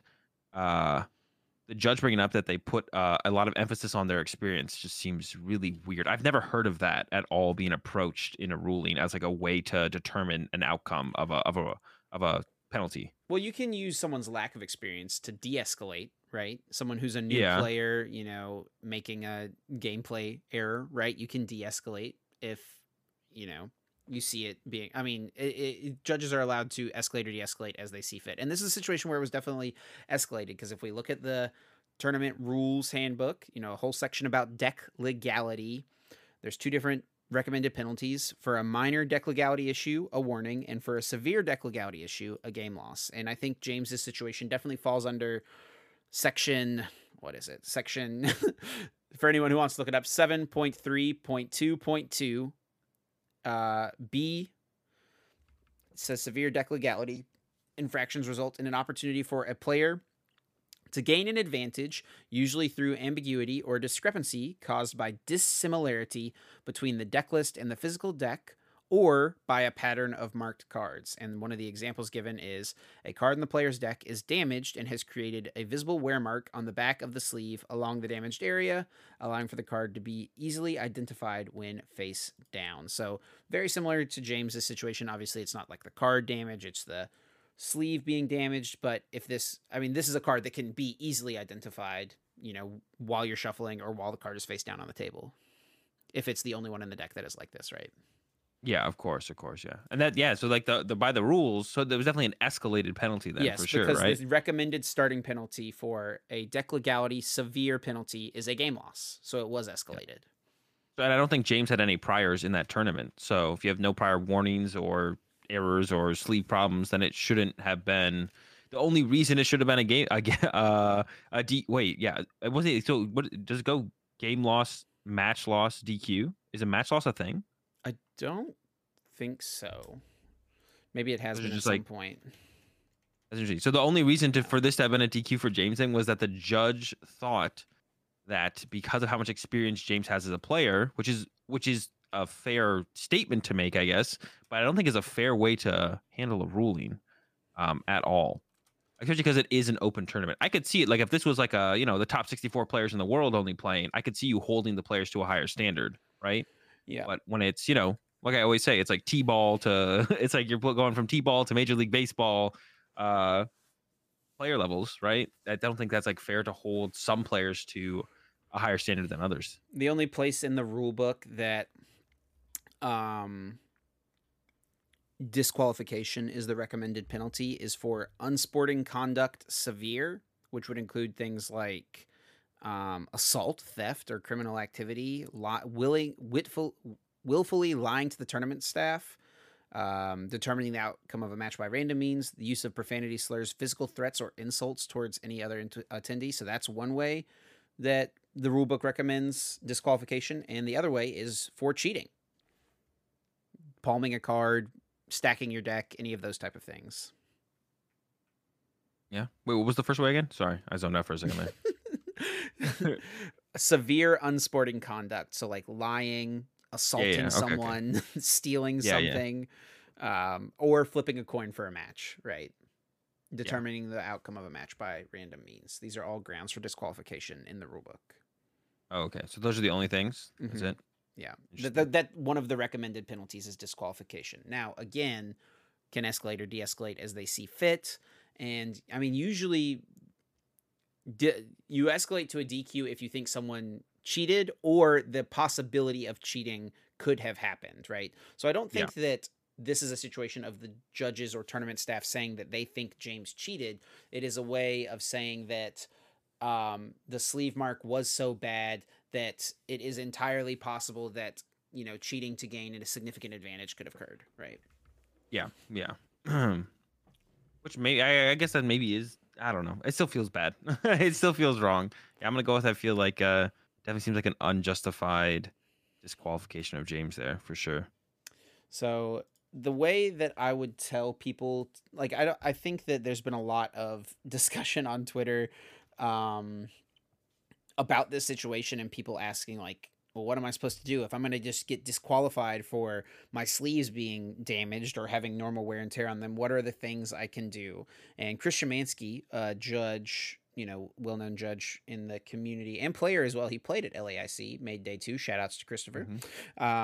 Posted a little list of things that he recommends that you could do, to help make sure. And one of the things that he mentions in this little list was to, after sleeving and then after each round, look critically at all 6 sides of the deck. So like hold the deck in your hand, look at the front, the top, sides, top, bottom, other side, all those things, and try to determine if there's anything that looks out of place that you could, change to make sure, which is, I mean, not something that I've ever really done. Probably not something you've ever really done. No.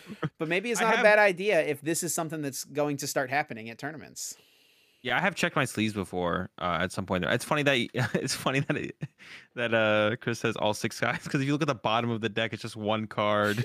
So yeah, but if like something's sticking out to the side or something. Yeah, that's fair. That's fair. You're only looking at like the face of one card, so it's like, well, what about the other 59? Like, do we have to? Are we gotta look at it that? 59 times? Yeah. And then repeat step 6 59 times.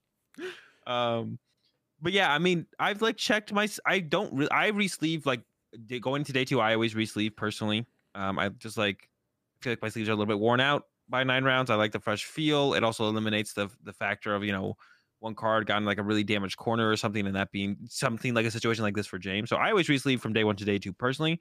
I know a lot of people don't do that. And sleeves, I mean, they're not like super cheap, right? Sleeves aren't super cheap, right? It's like $5-10 for a pack, for enough for what's it called? So doing that every single tournament does add up. So yeah, not everyone's able to do that. So most people, use their 1 pack of sleeves throughout day 1, day 2, which is fine. But then, yeah, I'd say maybe, especially like if you're going from day 1 to day 2, I would definitely check your sleeves for sure. Like if you're playing the same sleeves on the deck, I would look through at the backs of all of each individual sleeve. And if something is like penalty worth, it'll probably stand out to you, even though you're not someone who, routinely checks decks or anything. It should stand out to like any player if something is bad enough where the sleeve needs to be changed. And then one more situation we'll talk about, which happened in the seniors division to a player named Owen Dalagard, and his dad Clifton made a statement and posted it over on Twitter. I think the best thing is probably just for me to like go through and read it, posted a twit longer. It's kind of a long situation, so we'll just go through and try to read it pretty quick. It's just a couple paragraphs here. Okay. LAIC disqualification of an innocent young man. Today, at the Pokemon Latin America International Championships, Owen was disqualified from the entire tournament. The event is upsetting, and it truly brings uncertainty into the spirit of competing in the game we have grown to love and make lifelong friends and connections with. After Owen completed round 7 and final standings were posted, with Owen making top 8 cut, the 8 players waiting approximately had an hour before play was to start. Right at the moment before top 8 was to start, the head judge and a tournament director called to talk to me. They sat me down and informed me that they had concluded an investigation and made a ruling which has been finalized, and that they were disqualifying Owen on the basis of me signaling to him during the rounds of the event, and the decision is final, and that they were starting top 8 right away. They stated that Owen did nothing wrong, and that they had, quote, witnesses that I was signaling to Owen. They would not supply the judges that made the witness statements, only to say that there are 4 judges that witnessed it, and then retracted and said that the 4 judges were not witnesses, but were part of the investigation. The details of our viewing place was very far from the tables. No one in our group could see any of the cards on the table, and at first the director said that I was providing hand signals, then changed his statement to say I was providing face signals. I rebutted and said how is that feasible while wearing face masks in the event? Furthermore, I was with several families and players that watch U.S. players, all who wanted to supply eyewitness statements that we were not even watching that final round completely. The director said he would not take any of their statements because they were foreign and biased. Even one adult who doesn't know us or Owen went to supply a statement and was not acknowledged. The process was flawed. The investigation was conducted without taking any statements or additional evidence from my son directly or myself or any of the witnesses in the area. They would not allow me to discuss with any of the judges, as they decided they did not want to expose the judges to me or the other parent witnesses. They did not supply any objective evidence about how I was signaling. Also, I wasn't in the area for the entire round. I went to watch John Eng on stream and interview, and I also talked to Xander Perot for a few minutes. Also, for those that play, I think there is a strong understanding that if I can't see the board or hand, how can I influence the game? Finally, the ruling was delivered in a finalized state, and a full tournament disqualification is highly severe for a lack of evidence. The director made this statement: "We may be making a mistake, but the decision is final, and you can submit a support ticket. Do you require anything else?" I can't fathom all the factors or influences that may have led to Owen being affected by this. I don't want to believe in a world where a 14-year-old young man is targeted, and as a father, I don't know what the lesson may be here. There are many. But we are devastated, and the game will never be the same for us. There should be safe environments for young players. For those that know Owen and myself, I hope you trust our characters, and I hope we can make the game a safe place for all in the future. Yeah, so I was there and heard about this going on during the end of day 2. And after hearing everything I've heard, and obviously we haven't seen like a statement from, I don't even know who the tournament organizer is it Copag? Mm-hmm. Yes. So I don't know if they will make a statement at all, or anything like that. But it does seem fairly impossible for any kind of hand signaling or anything like that to have had any effect on the game. Or it also seems like it's just like not like, from the information we have, it seems kind of ridiculous that Owen was disqualified from the tournament. Like, from everything we've heard so far from this statement, like it also just seems like ridiculous. Like the story seems ridiculous that someone was trying to use hand signals, and then story was changed to face signals, to help Owen in their last round match there. Like, all that just seems kind of absurd. And obviously we could get a statement from Copag at some point. I don't think we will. I don't imagine they would. But it would be nice to see this disqualification at least be reversed in terms of, because if you get disqualified, you don't get any of your prizes. You don't get the tournament winnings. You don't get championship points. You don't get any booster boxes. So it would be very nice at the very least to see that reversed, if no other information comes to light. Because this just seems like Owen just kind of got screwed. Yeah. So I don't really know the Dalagard super personally. I've talked to Clifton a handful of times at tournaments. He's very nice. And, I've watched, as I'm walking through the tournament, I'll peek in at the juniors and seniors from time to time. I've watched some of Owen's games. Everything has always seemed fine to me. Yeah, I mean, I think they're both great people. Like I said, I don't know them personally, but everyone who I know who does know them personally says they are great people. And I don't think that someone being a great person should automatically eliminate them from the possibility of ever doing something maliciously, right? I'll just say that out there. Now, me personally, I don't think that they were doing anything maliciously, but just because you think they're a good person doesn't mean that it's not possible for something like this to happen. So I think that, just for all situations in life, people should approach things like this with a little bit of nuance and with a little bit of that thought behind it. Because at the end of the day, we see these people who we know at Pokemon tournaments a few times, once a month, a handful of times a year. These are not people that we're seeing on a weekly basis necessarily always. Like, sometimes you don't know people personally, right? You know them at these Pokemon tournaments, and you know them away from their real life. Now, all that to say, I don't think that there was any wrongdoing, like I mentioned earlier, like just from the facts that we have right now. Now, I think if Copag or the Pokemon Company the Pokemon Company International was to release a statement with some different information, maybe that opinion could change, right? But with what we know right now, it seems like this investigation was conducted terribly. Absolutely terribly. The statement of that, what was it? The director said he would not take any of their statements because they were foreign and biased. Whenever they are literal witnesses who were standing right there is outrageous. Yeah. If you think people who are, I don't know.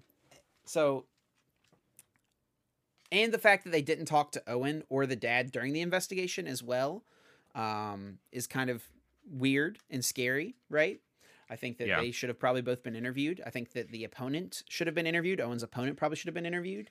I think that, and from what it sounds like Owen said is, or what Clifton was saying here as well, from where they were standing, they could barely see the table. So I think that that's something that's very easy for the judges to replicate, right? Go stand where where Clifton was allegedly standing. Go look at the table where Owen was playing and see how much you can or can't see, if there's anything reasonable you can gain. There's so many things here that, and that may have been part of their investigation. Who knows? We don't know because they haven't said anything. It definitely feels like things did not get handled entirely properly in this spot. Yeah. I think a good life lesson overall. So not jump too quick to conclusions on one way or the other. Like what you kind of said, Chip. Like, don't immediately go until we have some information. But if Kopag or someone from Pokemon is not going to provide more information, this is all we have to go off of. So at this point, as of right now, with the information we have, I think it definitely feels like a very flawed situation on the side of the tournament organizers. And I mean, I think from what I can tell, I think the term investigation was overly misused by the tournament director, because that doesn't sound like any kind of investigation went on. It sounds like someone thought that was maybe possible. What was happening was that there was possible some signaling going on to Owen. And then maybe they just brought it up to a couple other people and described the situation. The other 4 judges were like, yeah, I guess that could be that. And they were like, all right, that's it. They were signaling disqualification. It does not sound like any kind of investigation actually happened at all. So yeah, definitely. That sucks. Hopefully, at the very least, the placement of top 8 can be reinstated for Owen, and Owen can get the prize and championship points and pay out for making it to top 8. At the very, I mean, that's kind of all you can do. So hopefully that at least happens. And hopefully in the future, these kind of things are actually more thoroughly investigated if they actually think someone is, signaling a player in a tournament. Because that just sounds like it's a really unfortunate situation. An investigation. So this is an entirely different situation from the sleeves, right? That can be handled as you're looking at the thing. This is, trying to backtrack to recreate an event that happened potentially, right? As far as like what an investigation should do.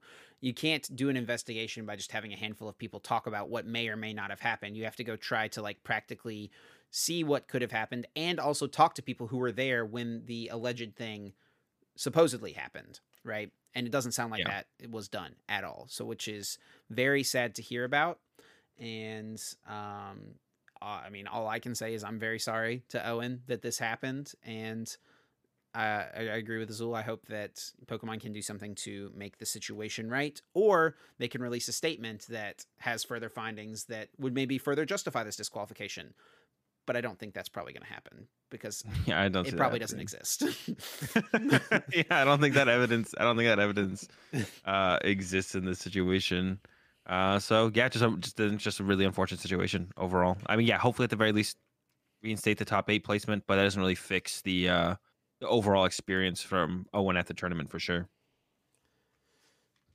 Well, we can move on from that to a little bit of a lighter note. Man, we should have picked this at a different spot, because this is like kind of a sad place to transition from. But we'll get into Guess That Flavor Text. Yeah. Yeah. So we'll move on here to Guess That Flavor Text, which is everyone's favorite segment of the podcast, where each week Azul or I will pick a card and read the flavor text off for the other host to guess what Pokemon we are thinking of, what card we have picked. And you do have access to several different lifelines. If you get the Pokemon correct without using any lifelines, you get 4 points. But for each lifeline that you use, you lose a point. And the lifelines are what set the card is from, what stage the card is, and read an attack name. And it is my turn this week to pick a card for Azul. I do believe I am leading right now, Azul, by the way. I think I am up Robbed 5 to last week. 4. 5 to 4. I absolutely spiked it last week, by the Oh way. If you missed Croc last week's rock. episode, no, bro, spoilers. Oh. I was literally going to say go back and listen to it. I mean, it's still a good listen to watch it, the build up yes. to it. Yeah, it was a pretty, I'm pretty proud of that one, I'll say. But it is my turn this week to pick for Azul. I've got a card picked out, and if you're ready, Azul, we can hop into it. How are you feeling? You feeling okay? You going to tie it back up, or are you going to pull ahead? I mean, if you were able to guess Krokorok last week, then anything is possible. All right.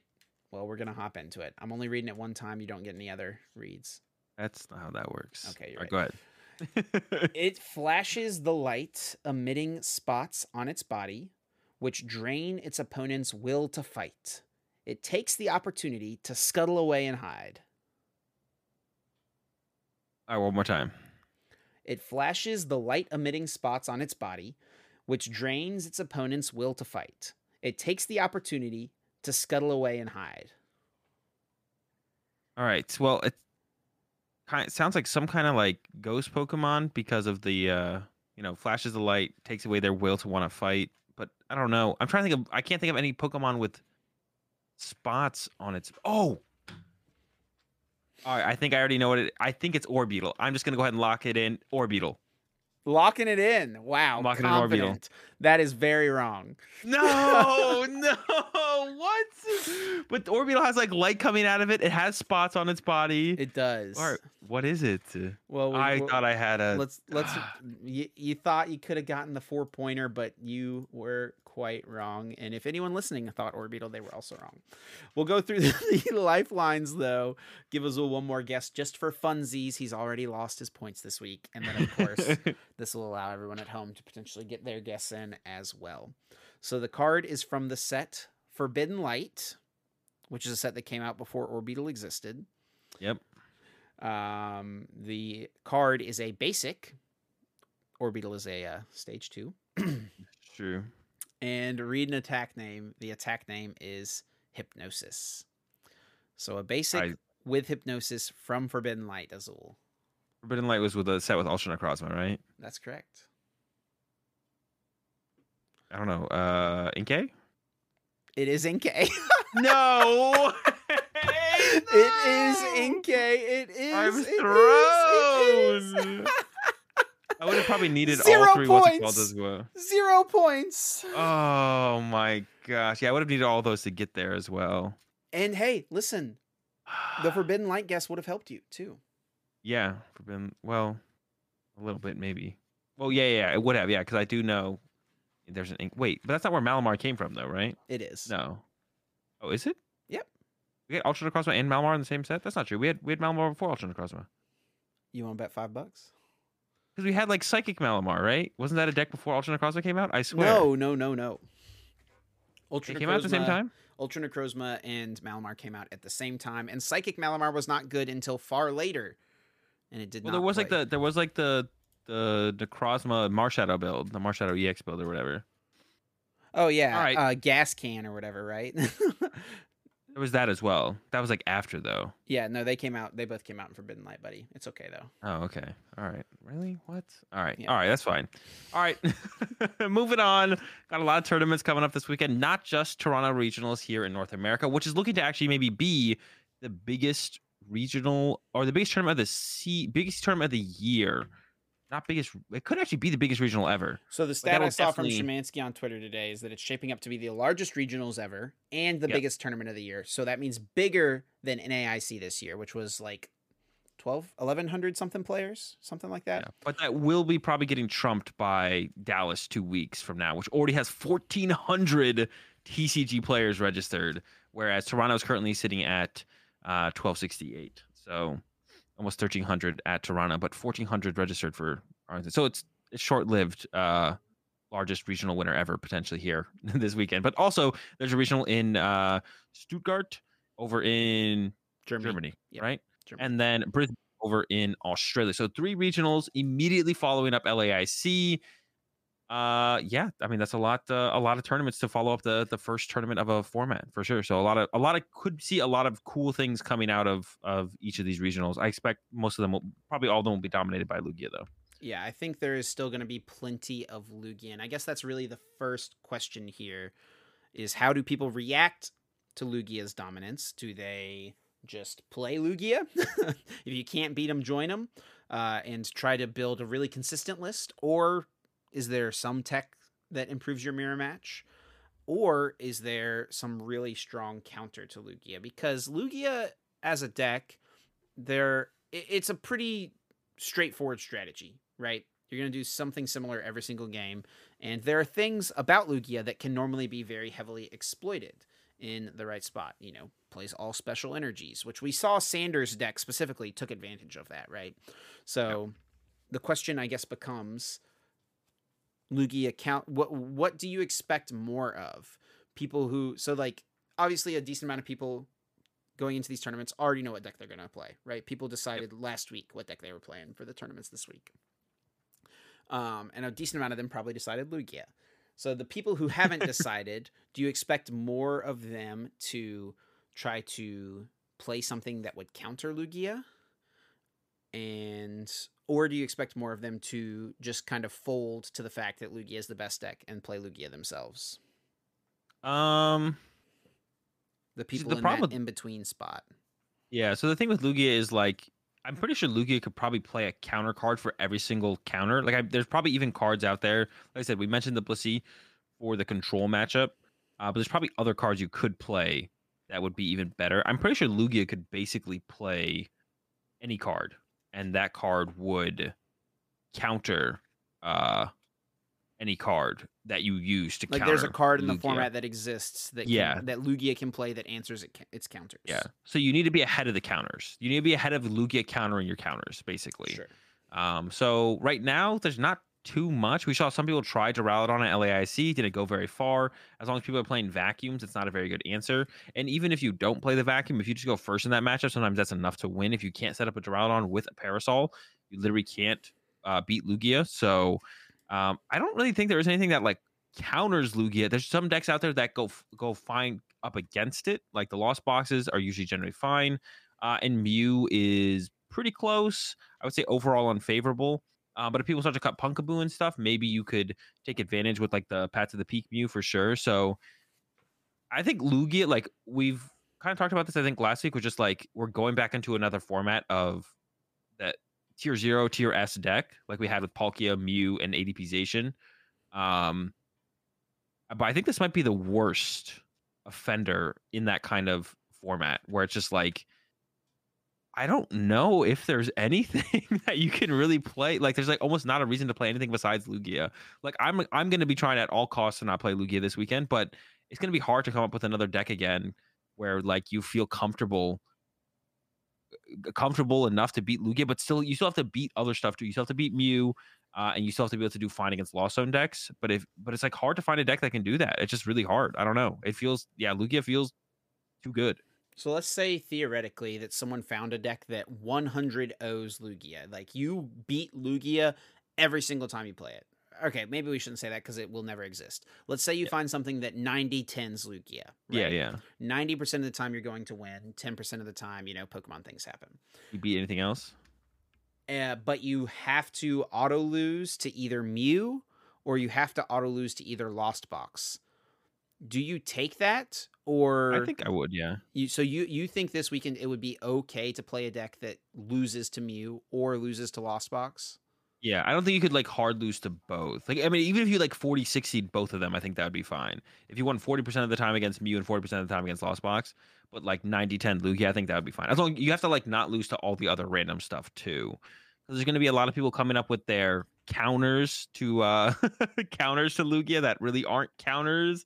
They maybe just beat a couple too many people on the BTCGO ladder and got a little bit too confident, and now they're bringing stuff like Arceus Duraludon. Zorobox or stuff like that, where like people bring in it thinking that they have a fine Lugia matchup, but in truth they really don't. So you still have to beat the other decks, right? Like, and even at LAIC, like I said, like I played against like 3 Kirums or whatever, so you have to be able to handle the random stuff. But I think the format's definitely gonna be a little bit more centralized around Lugia than it was at LAIC. There was like 25% day one. I think it'll be closer to 30-40% here at these tournaments. And I could even see it being ridiculous at Brisbane because it is a smaller regional. And I think from what I know about what people generally play over there is like a lot of people just like to play the best deck over in Australia. So I could see it even being higher than that at Brisbane. Stuttgart and Toronto will probably be similar. So how much for at the top end, right? The top, 1% of players that are people who competed at LAIC and who are now going to be competing in these regionals in various different countries. What percent of them are even going to be able to have the time or energy to commit to finding anything? And then what percent of because I expect a decent amount of people to just be like, I just got back from LAIC. I just traveled for, especially Australians who had to travel like 30 hours back home, right? It's like they're going to get home and then have to leave the next day to go to Brisbane. Like some of them are probably still not home right now, which is crazy when we're recording. I like, do you think there's some not zero amount of top level players that will just play Lugia again because they just simply don't have the time or energy to commit to finding something else? Maybe just changing. I think that'll be a decent amount of players will just play Lugia again. Like I expect, like I don't know, probably. I guess as far as like the Americans, I mean, a majority of them that played Lugia will probably play Lugia again, or I expect even more so. A decent amount of them that played, or a decent amount of Nottingham players that didn't play Lugia that played in LAIC will probably be converted to playing Lugia now going. I think there's going to be more people now switching to Lugia than switching off Lugia for sure. Interesting. So, I mean, across all of the 3 top 8s, right? So we got 3 top 8s. So 24 spots, right? Out of those 24 spots in the top 8s of the 3 regionals, how many do you think are Lugia? Ooh, maybe a little bit, maybe like 16. So still a pretty high number, but maybe some more lost boxes. Or maybe Mew finally shows up. Maybe we'll have someone show up with me. Like I feel like Mew is one of the decks that I would never be surprised to see it in top 8, even if I don't think it's a great play because your lost box matchup is tough, and then even against Lugia, it's not like you're extremely favored or anything. So I'd give it to Mew, I guess. Yeah, I think Mew's will squeak in. I'd give it like a 16. Sure. 24. I'm gonna go with 18. Just put it a little higher up there. I agree. Lugia is going to still be insanely good.